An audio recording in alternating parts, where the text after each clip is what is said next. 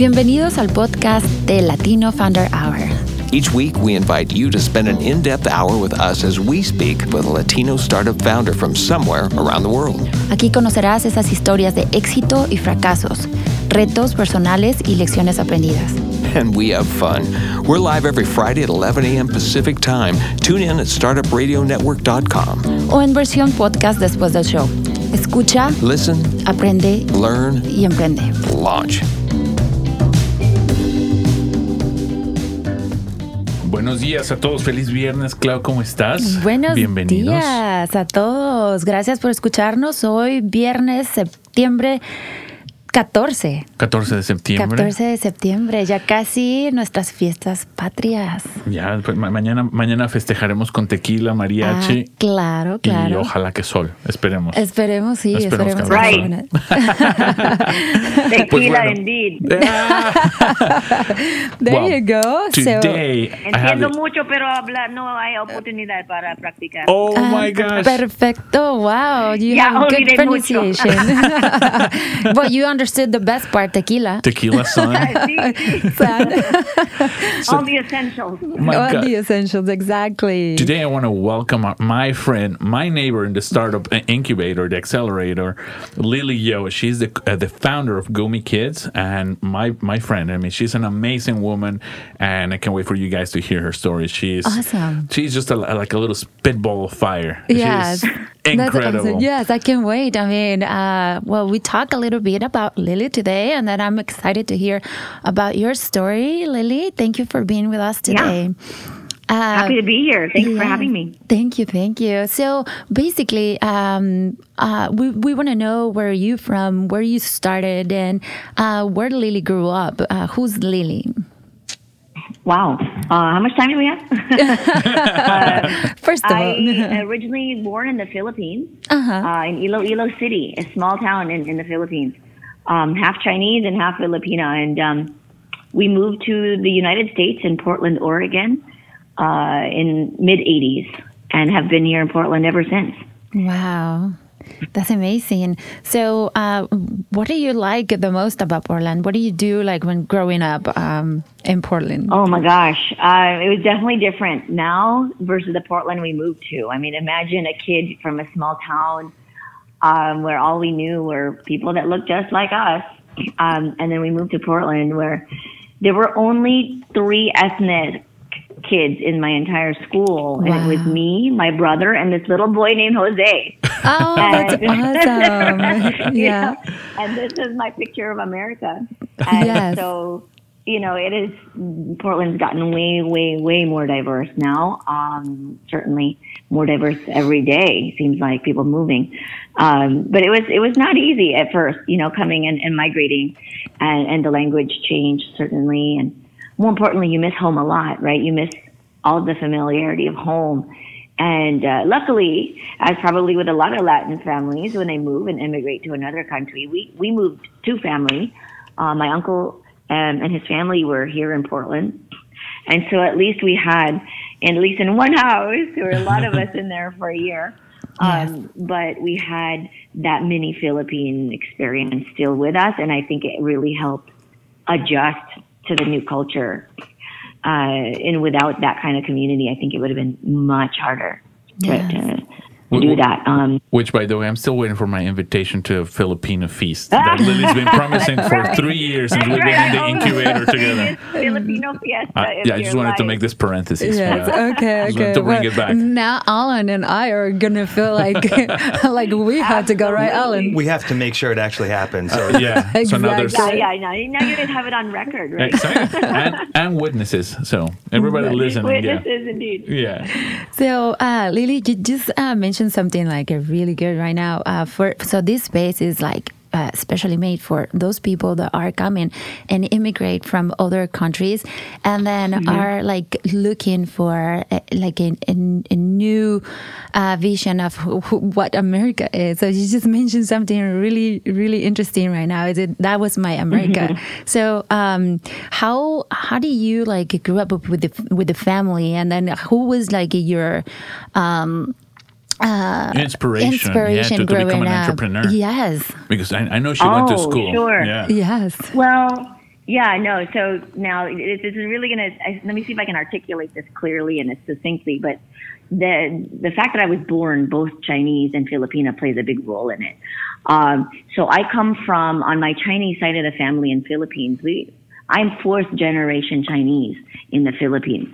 And so that means most of my family are entrepreneurs in the Philippines. I think that's just kind of how Chinese do when they leave China to seek new opportunity when they leave. Exactly. And it's true very much among Chinese in Southeast Asia, whether that's Indonesia, Singapore, Malaysia, you name it. So no different than my family. The question growing up on my Chinese side of the family never was, whether you're going to be in business. That's not the question. It's what business are you going to start and when?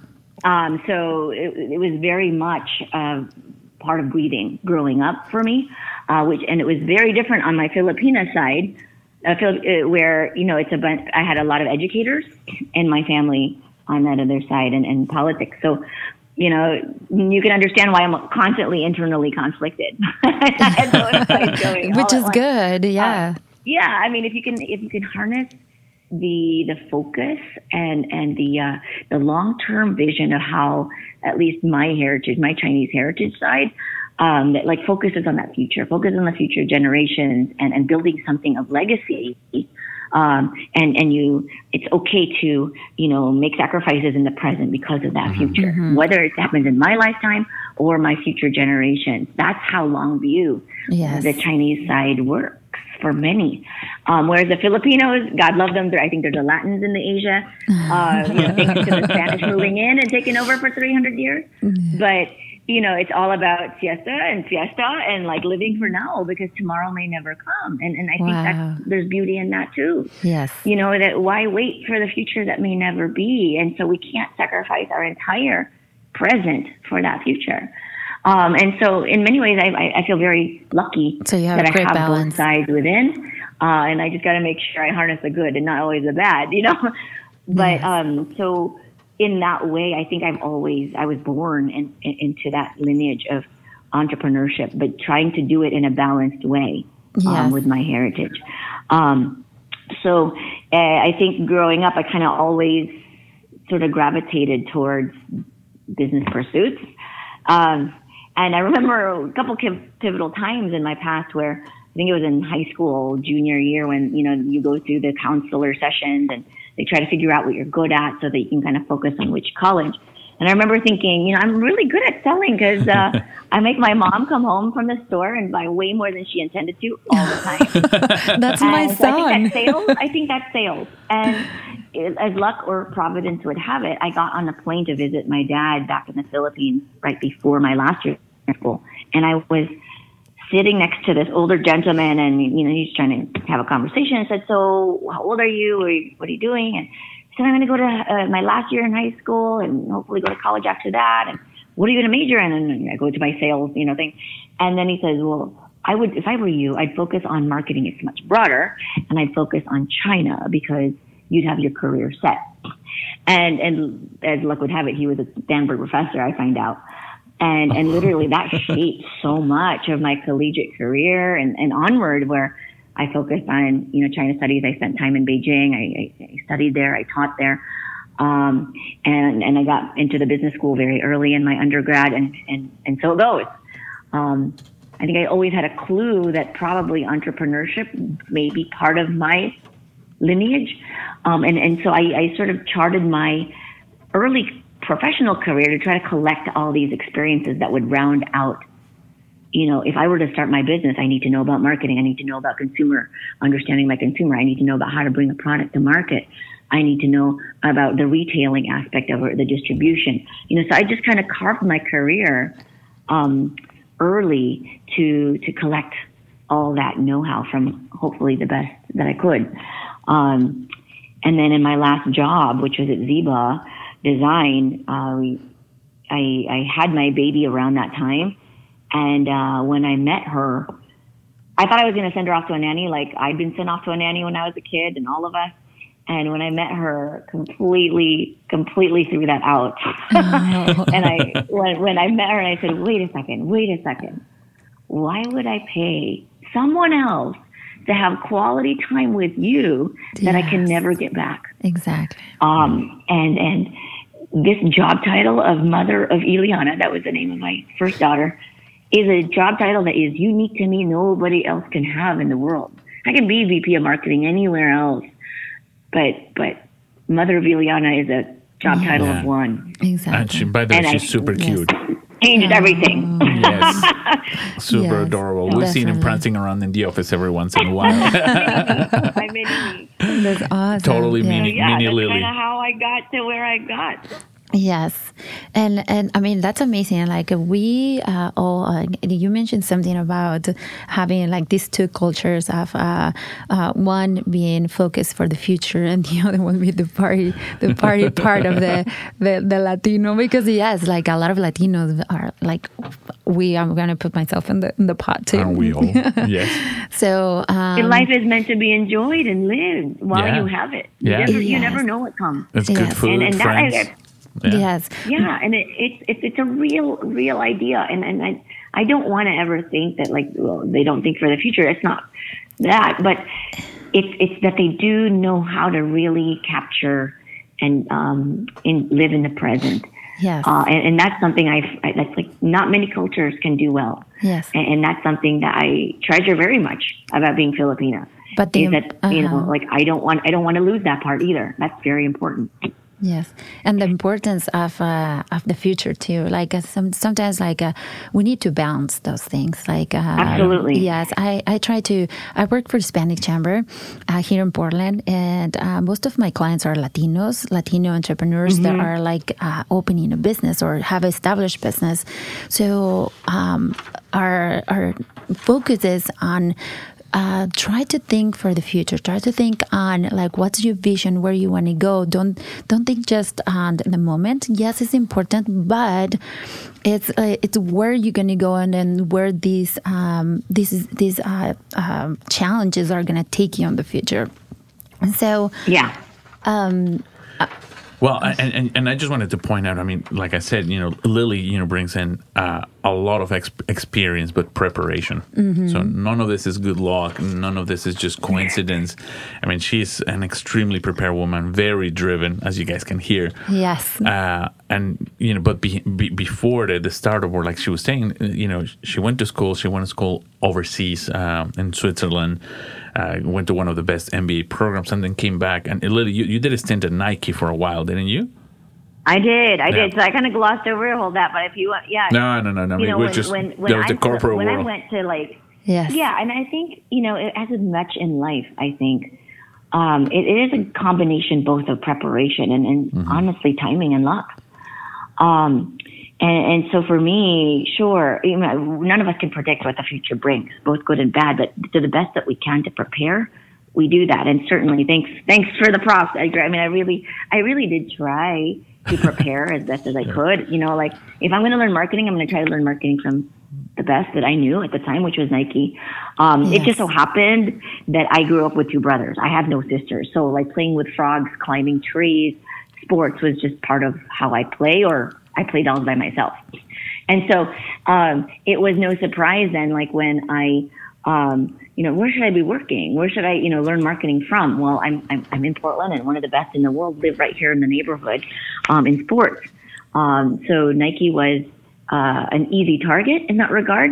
Interestingly enough, when I went to college, and that's, I think, where timing kind of came in, I didn't go to college here in U of O where it's like Nikeville. I went to school in University of Washington where they had a very strong Chinese program actually that sent exchange programs to Beijing. But, and this is where luck kind of came in, where just my end of my sophomore year, I had already told my roommate, this is what I want to be. I'm going to work for Nike. I'm going to run their Asia Pacific practice out in Hong Kong by age 27, so I'm off, and Lily she has knew decided. that, and Yes. I've decided, therefore it's going to happen. Yes. And so I'm going to get into the business school early. I'm going to take Chinese. I'm going to be whatever. And it just so happened Nike at that time decided to run a campus rep program where they're going to pick 20 colleges in the country, and they're going to have one representative in each of these colleges, and they are going to be the Nike poster kid in that school. They will have all access to Nike amenities. They will have product. They will have a salary. They will have, laptops, and they're going to be, their job was to weave the Nike brand in the fabric of campus life. How cool, right? Yes. Yeah. So it just so happened that my university, University of Washington in Seattle, was picked as one of those schools because it's a Nike school. And I got the job. Wow. Oh, that's awesome. And so imagine my delight. Yes. It's like, I didn't go to a normal Nike school. No, I went up to Seattle to, be focusing on my Chinese, and it found me. And honestly, later on, the recruiter told me the reason why I got the job was because of, personality and all this, but also that like I already had ties in the sports area of the school. I was short. I am short. I didn't tell her, but I am short, and I'm loud, and I'm and very bossy. So because of those traits, in my freshman year, I had a classmate who they happened to had one of their coxswains on the crew team. It's a rowing team. She dropped out, and they needed a new coxswain, a new short, bossy, loud person. And she said, "We need one immediately. Can you help us?" So I said, why not? Sure, I'll be on the rowing team. I had no idea how to drive a boat, but okay. And because of that experience, that was why they picked me to be in this Nike role. I mean, talk about providence, talk about timing, and just being at the right place. Exactly. So I could have prepared all that, but no way would I have prepared for how Nike just wanted to hire campus reps and, pick one for UW and, so all of that to just say we can do all our preparation, but certainly the rest sort of takes care of itself. So yes, I went and prepared and kept on working for Nike even after graduation. I ran I was in their Nike.com team, and then I learned marketing from one of the best. Exactly. And then I thought, okay, can I do this marketing? And I did it domestically. I wanted to do it globally. I love languages. I speak 5. And so I thought, well, what if I do this globally? And Adi happened to be recruiting. And so I worked for Germany for a while for Adidas. And then I thought, well, what if could I do marketing outside of sports and apparel? Because that's all I knew. And I ended up getting recruited for HP. And I did, join their team of marketing intelligence, where we learned how to mine consumer data to help make, multi-trillion-dollar decisions. And after that, I thought, okay, I don't think I can work in high tech, and work with engineers in pajamas all day long. I think I still really love being in front of consumers. So I wanted to pivot, and as such, I switched and I went to business school in Switzerland, Edgar mentioned, focusing on international business. But I think my heart was always in Portland, and so my husband didn't want to get exported just yet, so I had to come back to Portland, and I ended up working. I love bringing products to market, and so I went to work for Ziba Design, right there in the Pearl District, and they just happened to be at the beginning of opening their China practice, and so the timing again was right, and I literally led a team that drove, I want to say 30% of their revenues in the first 3 years, the 3 years I was there. And we won all kinds of awards and got into Fast Company for articles. And our biggest client ended up being the Nike of China at the time that they needed to prepare for the Beijing Olympics. Wow. In China. So a very fun ride of trying to be true to who I was and just trying to get prepared as best as I could, and letting sort of the timing and all that kind of come into play. Wow. What an amazing experience. Yeah. And when do you decide to launch, to go out it alone and tell us about Gumi Kids? Sure. So right at that, maybe the third year of being at Ziba, I got pregnant and I had my little one, and I thought I was going to go back, to run, just go right back. I got a nanny already lined up. And then when I met her, I had my pivotal moment where I can't go back to the person I was. I was going to China probably every 6 weeks. And the thought of, leaving her so often just broke my heart. So I knew I had to have a new portfolio, some new way. For a while, for the first 6 months, I tried to sort of balance it all, and recognizing that if I want to be really super engaged mom, but really, I knew the business side of me was also integral. I needed a new way to do this. And as luck, or perhaps as you've seen in my life story so far, would have it, or Providence, my old high school friend came to visit me to teach me how to be a better mom. We were at my kitchen table, and I had a lot to learn, you guys, a lot to learn. And she was looking at my baby's, apparel and stuff that she was wearing, and she saw these baby mittens that had like a rubber band on it. She said, well, what's that about? Talk to me about that. Talk to me about it. And I said, it's awful. I thought I'd trim her nails, but they grow like 8 times a day. It's like fangs. And she scratches her face. And I just wish, it was better made. And she said, actually, I have an idea for that. And I have an idea for other products. I just don't know how to bring them to market. And I'm like, pause. And I thought, that's what I do for a living, right? And it kind of started there. Wow. It found me. Found me. It's the short answer. That's fantastic. And that's when you guys, started getting together and said like, okay, there's something here. Yes. Yeah, there's something here. We started brainstorming like, well, what else how should we do this? If we had our wish list of what it would mean to be a really engaged mom and a really engaged other part of our lives, which is a business person, what would that look like? What would a company look like that would enable, that kind of new mom to really be at her best? And, what kind of products would we bring out in the market? And what are our hours? Of course, they would be 9 o'clock to 3 o'clock because we would drop off the kids and then go to work, and then we would leave at 3 o'clock to go pick up. And those are the kind of moms and parents that we would hire, people who want to do that. Yes. And of course, we would give back. Of course, we would build a supply chain that actually creates thoughtful product and not create a lot of waste. We were finding products that in the baby space that were either functional, but they were ugly. If they were pretty, they didn't work. And if they were good to the environment, they're not of the first two, usually. Mm-hmm. And we're like, this is awful. Now we're creating 3 types of products to serve one need, and creating all kinds of waste in the planet. Mm-hmm. So, of course, we would make products that should do all of those things and create less waste. What are those products? So our first product actually was the baby mitten. Because it is a baby essential in the early days. Nails grow very, very fast, and they have poor motor control in their hands. So that's why baby mittens are always on every checklist that mommies need to prepare for when they go to the hospital, when they bring baby home for the first time, all the way through that first 8 months or so when baby finally can control their hands better and their hands are long enough, or fingers long enough to be able to trim. Socks that didn't stay on, but babies lose their heat from their fingers to their toes to their head. They lose the heat escapes so fast they don't control their temperature. Yeah. So that's why they keep them covered. Socks never stayed on. What's the point of them? And so we created boots or socks that look like booties, so they can be worn in and outside of the house that really do stay on. That have the function of both socks and baby booty. There were baby booties that were created for little ones that were too big, or they're made of leather. Babies sleep 8 times a day. You don't need leather booties when they're sleeping. And they're not breathable very well, so they're sweaty.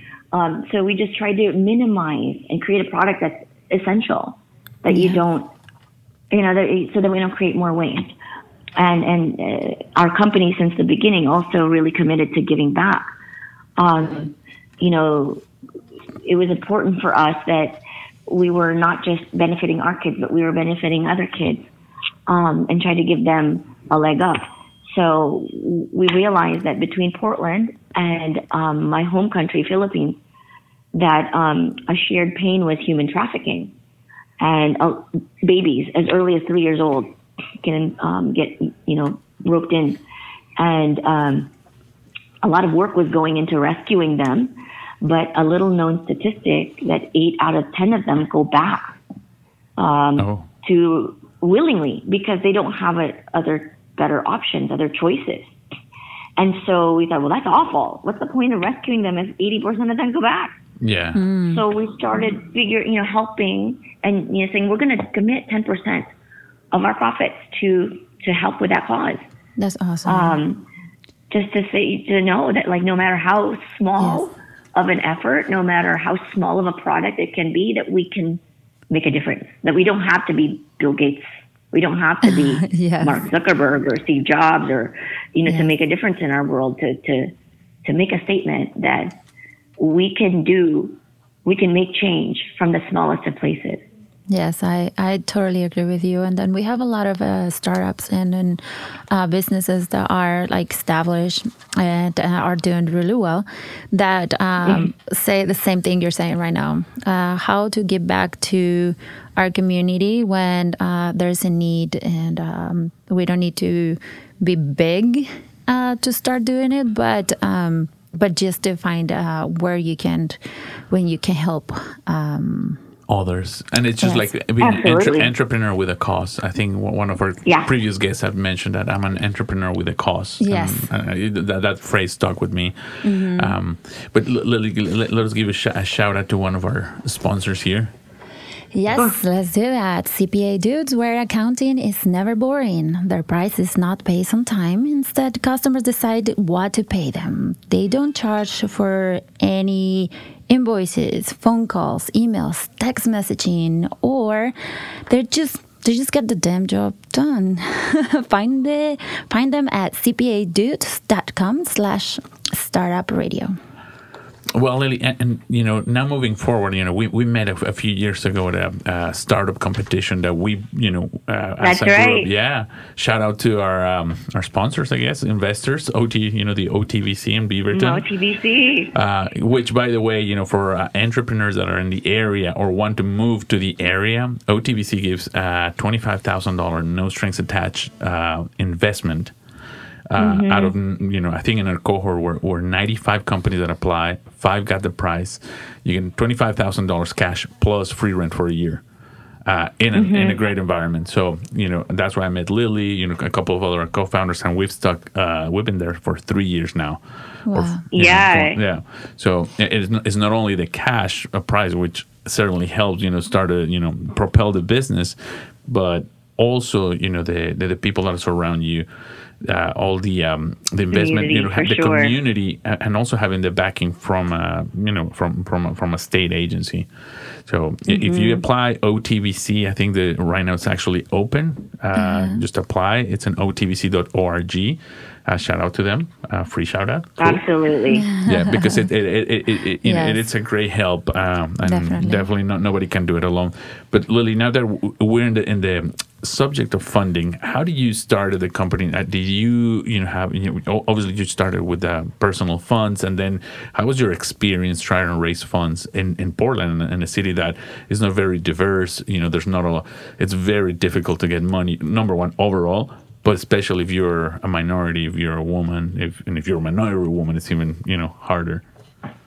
Absolutely. That came from Jose, that little boy I grew up with. No, I'm joking. Jose's a billionaire right now. It's Jose Cuervo. Absolutely. Just take care of those early relationships. You never know. Honestly, I mean, in the beginning, we cobbled what we could. My business partner and I, she went and refinanced, and I did what we could here too to kind of do the same thing of just kind of scrappy funds. And we were just really stingy about how to make our money last in the beginning. So it's just being really good at trying to seek and ask for support, or trade services. I was lucky that I got to meet so many talented designers and that helped us in the R&D aspect of our work, the consumer research of our work, thanks to the Ziba time. And so we would just trade services. How can I help you on the business? A lot of them wanted to start their own. So I would help with some strategy there, and in turn they would help me with some industrial design or consumer research stuff. And just getting really creative in the early days about stretching, and trying not to use up the cash as much as possible with the little tiny cash that you had. And actually, we were kind of different in many people's stories in that maybe it was just because of being mom, maybe it was because of being a woman, or Asian, I don't know, all of the above. But I tend to just sort of think that we didn't really have resources in the city to go after. We just tried to DIY everything. Yeah.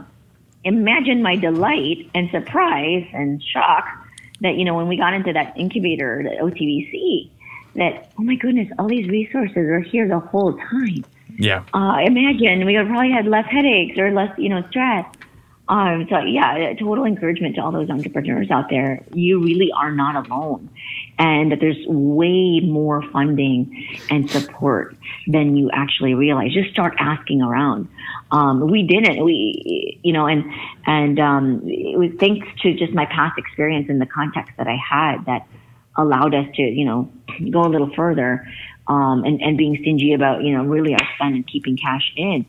And then we didn't really need to seek funding until, year 6 of our existence. And we've been growing and just kind of keep funneling back.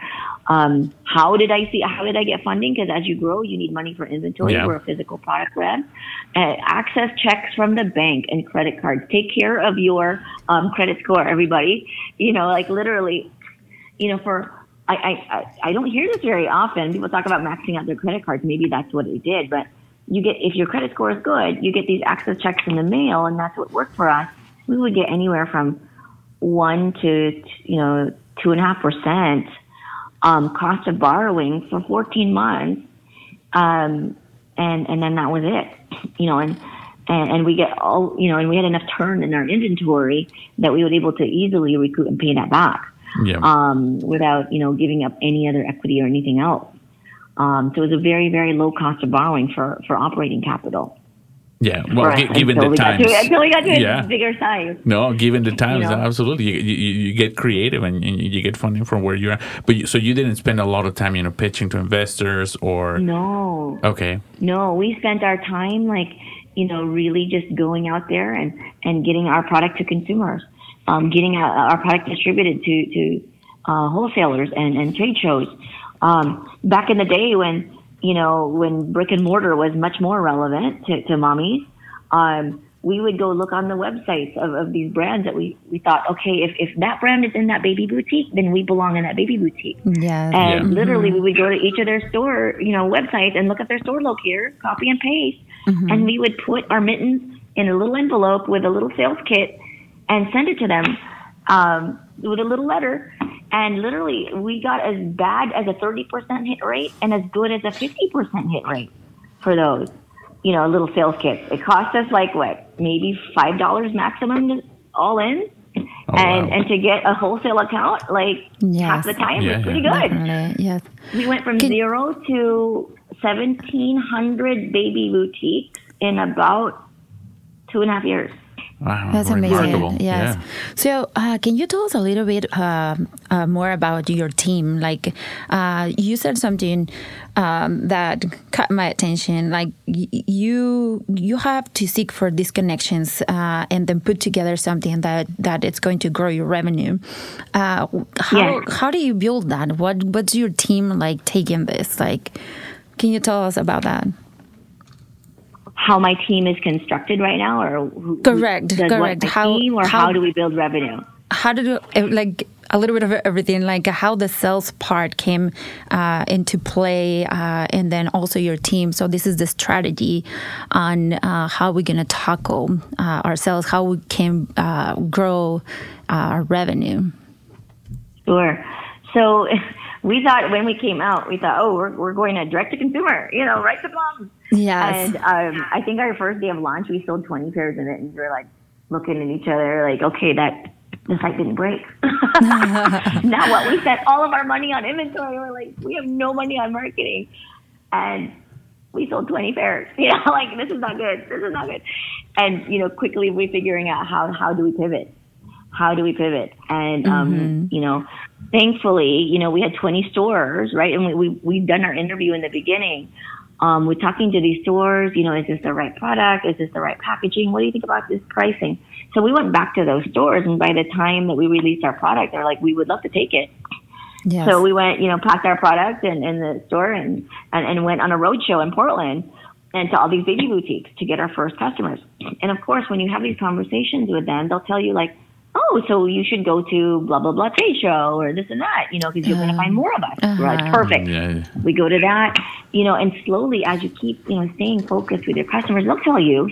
They'll tell you where that you should be selling. They'll tell you what products you need to develop next. But that's what got, thanks to those conversations with those retailers, one, they all bought, and each wholesale order was $100, where each, consumer order on our website was $12. They were like, we like wholesale, Yeah.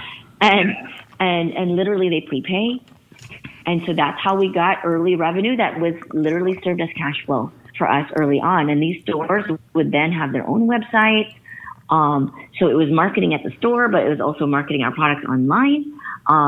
It gave us visibility and validation to other customers that we're legit when we're in these stores.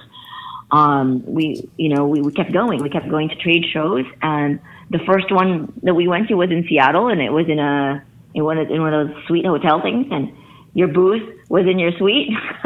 We didn't know we're not supposed to bring product. We brought our product in our trunk, like Phil Knight did with his shoes. Yes. And Yeah. we brought, U.S. postal boxes, and we put together like what would be a starter pack, right? Like $100 starter pack. And literally every customer that would come, we talked about our stuff and like, here, just buy the starter pack. You can take the product with you. And like, we didn't know we could take product. Like usually you have to order and don't get it till 2 months later. They were so excited they had product in their hands. Yes. Everybody that came into our hotel room got one of those boxes. Like, Yes. we sold out our inventory. That's They're amazing. like, I mean, we didn't know any different. Like, so, and then, the woman neighbor was like, you guys should go to this next show. I was like, okay, we'll go to the next show. Exactly. And we just kept doing that, like keeping our ear to the ground and kept going. Yes. And that's how, we grew into specialty. And ultimately, like big box stores, like Bye Bye Baby, which is owned by Bed Bath & Beyond, Target, Nordstrom, that's how we got to know and meet those retailers, is because of going to those trade shows. That's amazing. So, yes. And when you grow, it's a good indicator of who you should be hiring next. So for us, it's like, oh my goodness, our wholesale business is growing. We do need, and both of us were involved in wholesale. Who is fulfilling for us? We land these orders. Who's going to ship these orders? Like, so fulfillment was a critical role that we hired next, in operations. And then, as more and more shows, kind of going on, we needed to order more inventory and manage our factory, as they were scaling. So we needed somebody to help manage our factory and getting our orders in so that we could do all of our time focused on selling. Exactly.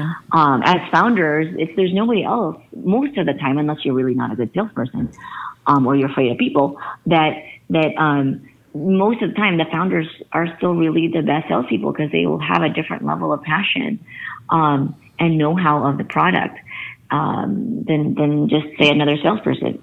Yes. So, the growth of the business eventually dictated who we should be hiring and how we should be staffing up. True. Very true. I'm amazed with your story, by the way. I think that, yes, I worked also for Nike for 16 years. And for my last 7 years, I was in sales.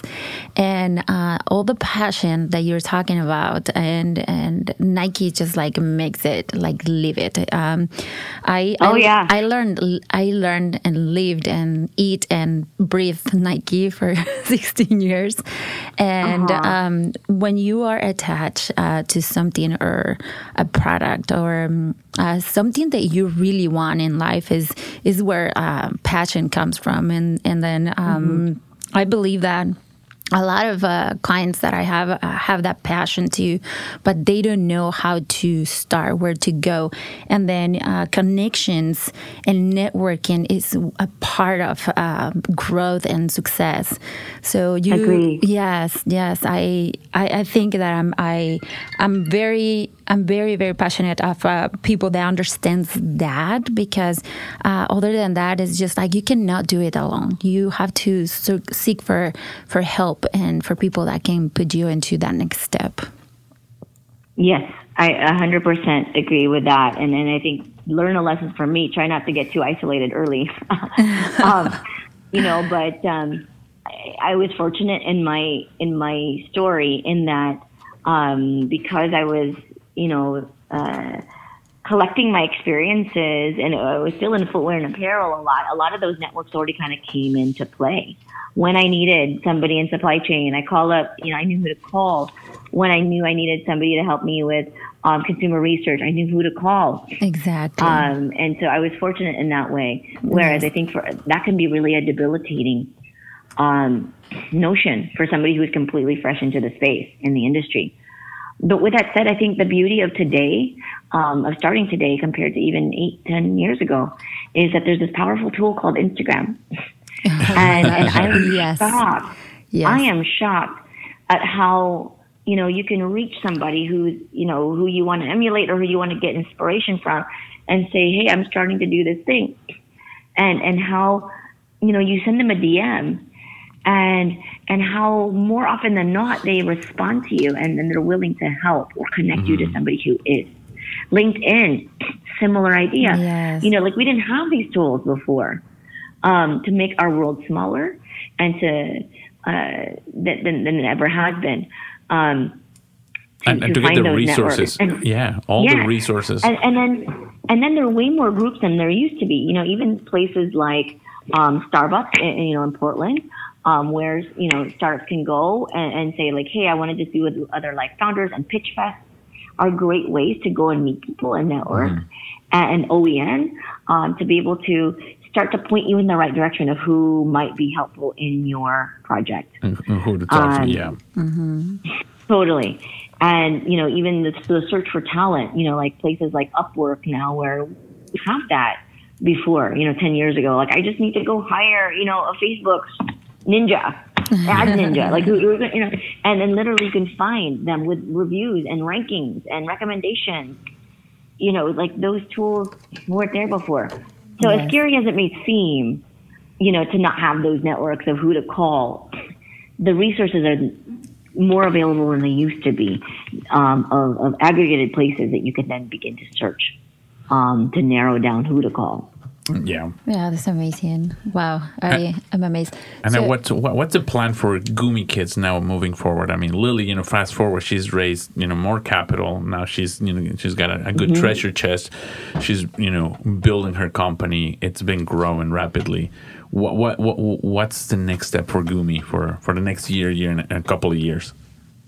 We want to continue being the best baby essentials out there for moms in the first 2 years. And early, we serve preemies as well. So we want to be that go-to brand that moms think about, that like, what do I use for my baby that I know is going to be good for her, is going to make my life easy as a mom and help us be at our best every day together, so we can enjoy this journey of motherhood and babyhood together that much better. That's what we want to be. And to do that here in the U.S. and certainly faithfully in the markets that we serve overseas. Yeah. And just so you guys have an idea, in the office, we're 4 companies and we're three guys. And how many women, Lily? We're all women. And 3 guys. Of course. And we don't discriminate, fellas. We have a lot of male partner consultants and other teammates that we have. But as far as our core team, we're all women. Company. It just sort of happened that way. Yes, it is really cool to see that, just women, and not just because Lily wants to do it, but a completely women-driven organization. It's amazing. Yes.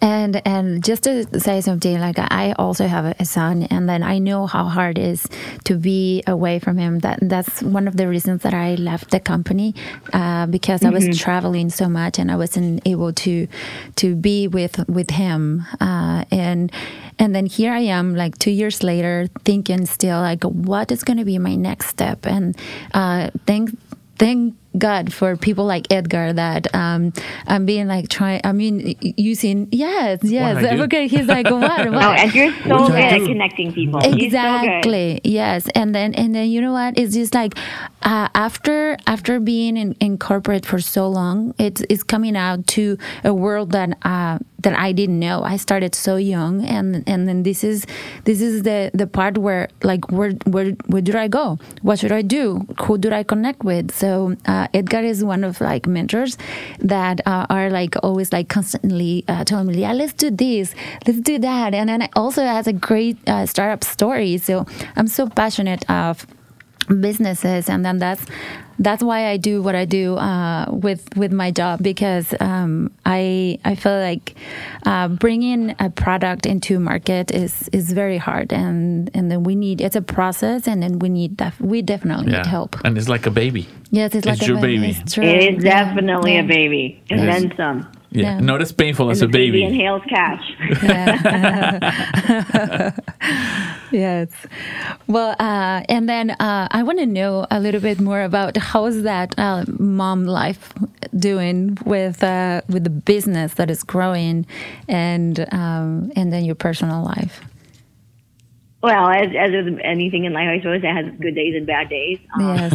You know, on the good days when someone, you know, talks to my daughters and then say, like, what do you want to be when you grow up? Yes. You know, and exactly. totally unprompted by me. And I'm just sort of eavesdropping. And she's like, I think I want to be a boss someday. I think I want to be a boss of Gomi. or maybe something else. You know, but the fact that I can even inspire or give my girl the notion that that's possible is huge to me. You know, that's a win for the day. Yes. For sure. And then there are bad days when, you know, like, you know, too many fires happen, you know, all at once, and you know, because you cannot control everything in your startup as much as you want to, and you don't necessarily, you know, forget to turn off the filter, you know, like of that stays at the office, and you bring some of that frustration home, and you bring angry mommy home or impatient mommy, you know, and that's not cool. And so yeah, you know, it comes with all of that, and to. But in those bad days, you know, to be honest with my girls, like that's kind of one of our policies. Like, sorry, you guys got, you know, impatient mommy today or short mommy. That's not the best of me. And you know, we're going to work on that. And this is why that happened. And, help me put some more boundaries up, or make sure you remind mommy to put that phone down, you know, and then, so that's kind of our fun rule now. Like, it's become sort of a joke when it's like, pick up when like they see me on the phone, they're signaling to me like, that's off now, right? That's off. And it's good, you know, that we turned something that, you know, was potentially a source of more pain, that like, no, it's family time now, and make sure to get that separated as much as we can. So we fully attentive in the areas that we are when we're there. But it's, you know, and have a lot of forgiveness for yourself, I think would be one that I've learned over this thing. Like, for as much as we're going to try to get it right, there will always be days, you know, where we're going to absolutely in glory, you know, have like this, you know, go down in flames day, and to be forgiving with yourself in those days, you know, because tomorrow you're going to do it again, and the next day, and the next day. When I realized when that was so pivotal to me, that when I gave much more forgiveness to myself, like the journey was much funner. For me and my team and my family, everybody that's involved. So yeah, just having that sort of expectation that, yes, there will be definitely glorious days. And for every one of those, there'll be about 1,000 inglorious ones. Yeah. And that's how the journey goes, you know, and make sure that you have your support, lined up. Definitely. In those inglorious days, because there's way more of those. Yeah. That keep you real. And that keep you centered on the right perspective. And because those glorious days are worth it. They're pretty awesome when they come. But to remind us what we're really doing this for. Exactly. Because the scorecard is not just about revenue and profitability. Mm-hmm. The scorecard is much broader than that. And the support will help us, you know, reset that perspective on those dark days.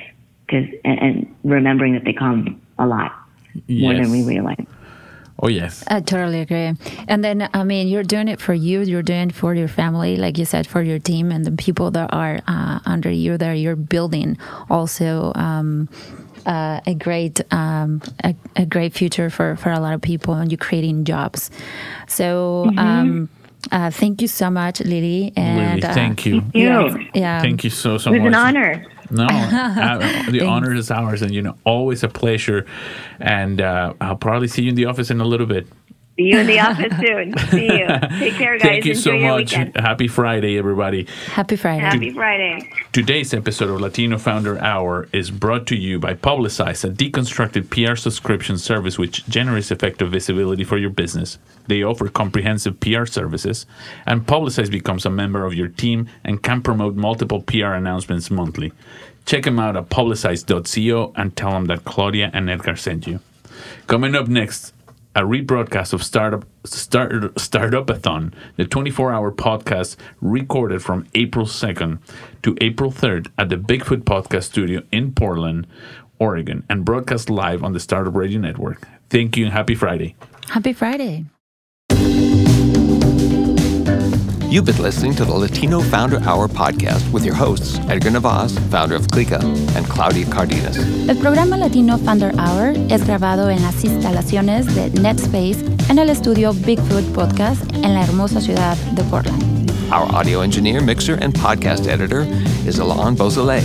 Diseñador de logo, Carolyn Main. Our network logo was designed by Jessica Chan. Diseñador de sitio web, Cameron Grimes. Our production assistant is Chelsea Lancaster. Tema de música, Funnin' and Sunnin', de Kevin MacLeod. Cree en ti mismo, sueña en grande y confía en el universo, de Marta Leticia y Silvia Romero.